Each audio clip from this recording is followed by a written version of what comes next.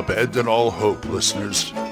You're listening to Radio Grognard, the OSR podcast about stuff, with your host, Glenn Hallstrom. Hiya, folks. Old Man Grognard here. Happy Wednesday. Happy Wednesday. I hope you're all doing well. And let's see, we're going to have a game tonight. Oh, by the way, stick around to the end because I'm going to have a contest. First time for everything. Very rare I have anything to give away, so I've got a contest to do. Let's see, tonight I got a game, usually my Thursday MacArthur game, but Matt is running by the book, Rules Cyclopedia D&D, and usually we have Thursdays, but 4th of July falls on Thursdays, so we're going to meet tomorrow night. And it's okay with me because my character died last session, so I get to make a new one. Oh boy. Anyway, I want to talk about role-playing game books and rule books and the hobby and how it applies to me and maybe you too. First of all, let me state that I probably may have said this before and I'm not sure, but I have two hobbies in my life. I have role-playing games. I have movies. And I was a movie person long before I became, before I ever even played D&D, my first D&D session, like in high school. And I didn't play D&D, my first role-playing, until I was 22. And in high school, I was a movie buff from junior high on. And I didn't have any movies, so I'd read movie books. So I read a lot of those. And when the VHS Revolution came out, I built up my collection of movies. And when the DVD came out, Revolution came out, I chucked those and got DVD movies and Blu-ray movies now. And I've got about, I'd say, I think I cataloged over 1,600 discs of movies and TV shows. And that's counting, I mean, it sounds a lot, but that's also counting box sets and things like that. They're counting individual discs. But still, that's kind of big, actually big, but it's kind of a drop in the bucket. Because I used to be a member of certain forums for DVDs and Blu-ray, and believe me, there are people out here who's collected 10 times as many as I have. Because these are the fanatic people. If they like something like, say, Doctor Who or Babylon 5 or something like that, they will collect it and collect it and collect it. So, but I can't see, if they're doing TV shows, and especially this is true of TV shows, if they're doing TV shows, they'll collect, say they're a fan of The Simpsons. Well, The Simpsons is going on over 20 years. I don't think they're ever going to cancel that show. But they just keep collecting each season it comes out. And it's like, you're never going to stop. You know, I've got a collection now. I figured that mine is small and powerful. Small and concentrated. It's what I like. And my TV show collecting goes like this. With rare exceptions, nothing over 5 years, 5 seasons, and it has to be off the air.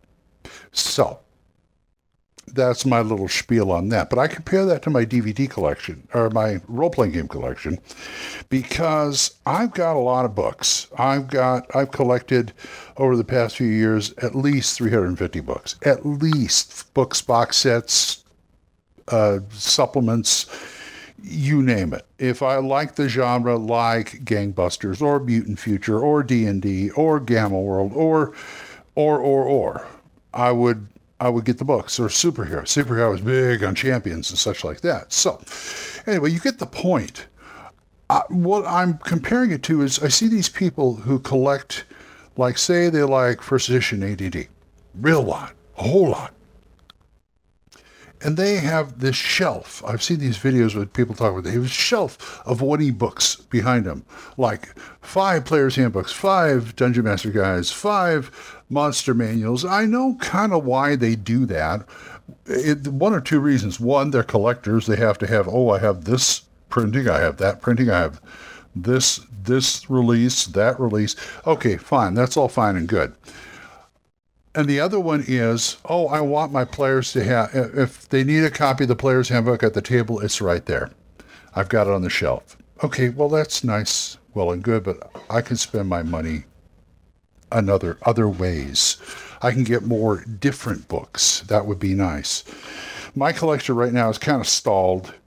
I've always got, like I call my movies and my role-playing games, I call dueling collections. Right now it's on the favor of the DVD side because I'm getting all the book reading. The time I ever buy them anymore is like when I go to North Texas RPG Con or somebody sends me a book to review. And there may be one or two I might get, a couple of indie games. I still have to get second edition of Black Hack as of this recording. But anyway, far be it for me. But I only need one copy of everything to me, because my collection is I was called a working collection because I do use these books. They're not like, put up in a bag in storage in my garage. Well, actually they are mostly, but that's mainly because of space. I don't have much space. But that being said, I have like one of everything I need. If the players need the information on the game I'm doing, then either they buy their own book, or this is what I do, and I feel a little shaky on this, a little nervous, and I hope publishers and creators aren't going to get, on my case about this, but every game I run, I usually, 9 times out of 10, have the PDF also, and I give them a copy of the PDF. So you have people on phones and tablets at the table looking stuff up. That's okay. That's why I don't mind electronics on the table, because I can usually tell what you're using it for. Because I've had people, hey, look, get off Facebook. Come on, we're playing. But that's rare, few and far between, because our players are always looking up rules. Like, I don't have rules on I don't have the PDF on my phone because I can't read it. I'm old. My eyes, even with my glasses, it's hard. And for some reason, Gage doesn't have it on his, I think because he keeps forgetting his phone. But so the book is there. Like when we're playing Astonishing Swordsman, the book is on the table that we can pass. But if I have people with the PDFs, that just, you know how that is. I got to look at my saving throws. Can you give me the book or at least read them to me? Okay, fine. I got to look up this spell over here. Can you pass me the book? That kind of thing. It just makes it a little bit more efficient. I'm not trying to take anything away from people, but I just don't understand why people have to have, like, these days of electronics like that, they have to have like 5, like I said, unless they're collectors, that kind of thing. And I got my own opinions about all that kind of stuff. Speculators. Anyway, so let me get to the point of this. The point of this is I've got some extra books I would like to give away to somebody. I've got an extra copy of the 3 core first edition AD&D books that I would like to pass along. This last North Texas RPG Con, I got a copy of earlier editions of the first edition stuff with the classic covers on them. The ones I've been using are the orange spine ones. And those I am going to put up for grabs in this contest. And it's going to be a rather easy contest. There's one question to answer, but I'll get to how that in a minute. But what we have here to give away is we have the first edition Player's Handbook. And we are looking at in case you want to know, this is the 13th printing of the Player's Handbook. The Dungeon Master's Guide is the 11th printing, and the Monster Manual is the 9th printing. Okay? And these are all the orange spine books, but my favorite, this is my favorite cover of the DMG, just with the guy at the door. It's great. Anyway, but I'm going to be giving these away in a contest and keeping the older ones because I just like the feel of these older ones. It's just so great. They're yellowed and stuff. Then to me, these kind of games become what they were created for. They become the artifacts. But they're still readable. I had a set of like the older ones a while back I got from somebody in North Texas, and I had to get rid of them because the books, like, somebody kept it looked like somebody just poured Pepsi on them or something. And they were yuck. And I had a hard time reading them, so I got rid of those. And finally got a decent set, but I want to get rid of these too. I want to give these to some people. Okay, here's the deal. I am going to take the first answer to the question. When I post this show, when I post it on Facebook, when I say it's a new episode, post the answers there on Facebook, because I will announce it if you're on Facebook. I will say new episode, and I said there's also a contest. Here's the question.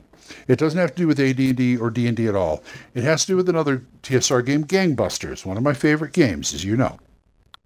Okay. Gangbusters came out in a box set in 1983. 1983. Beautiful box set. I have the box set. But later on, it also came out as they re-released it as the 3rd edition book. And I want to know what year that 3rd edition book came out. First person who can give me an answer, yes, I know you'll probably look this up on Wikipedia or somewhere else, but I'm not giving you ideas. But the first person to give me the answer wins this set of Orange Spine AD&D 1st edition books. Okay? Deal? Deal. Anybody can enter. Anybody who listens to my show enter. And so we're going to do that. Don't forget, it's going to be on Facebook. I'm going to announce a new episode tonight before I go to bed, and you can give me the answers there. Just refer to the Gangbusters question and answer it. What date did they publish the 3rd edition of Gangbusters, which was the book?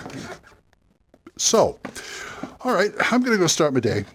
And, okay, well, I'm totally lost track. Okay, fine.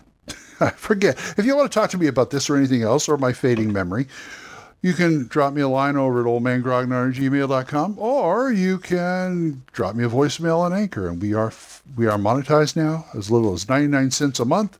You too can support this program, and I would thank you. And thank you to my supporters, Jonathan, Oliver, Gilbert, Mark, and Juan Carlos.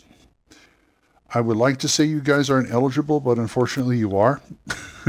But thank you very much for supporting my program. And don't forget about Mark C. Walring's The Yawning Owlbear. And congratulations to Bloat Games for successfully funding Survive This Vigilante City 2, the second 2 books in that series. So, until I see you folks next time, keep the dice warm, and I'll talk to you later. Bye-bye. Questions? Comments? Send them to oldmangrognard@gmail.com. We'll see you next time when Radio Grognard is on the air.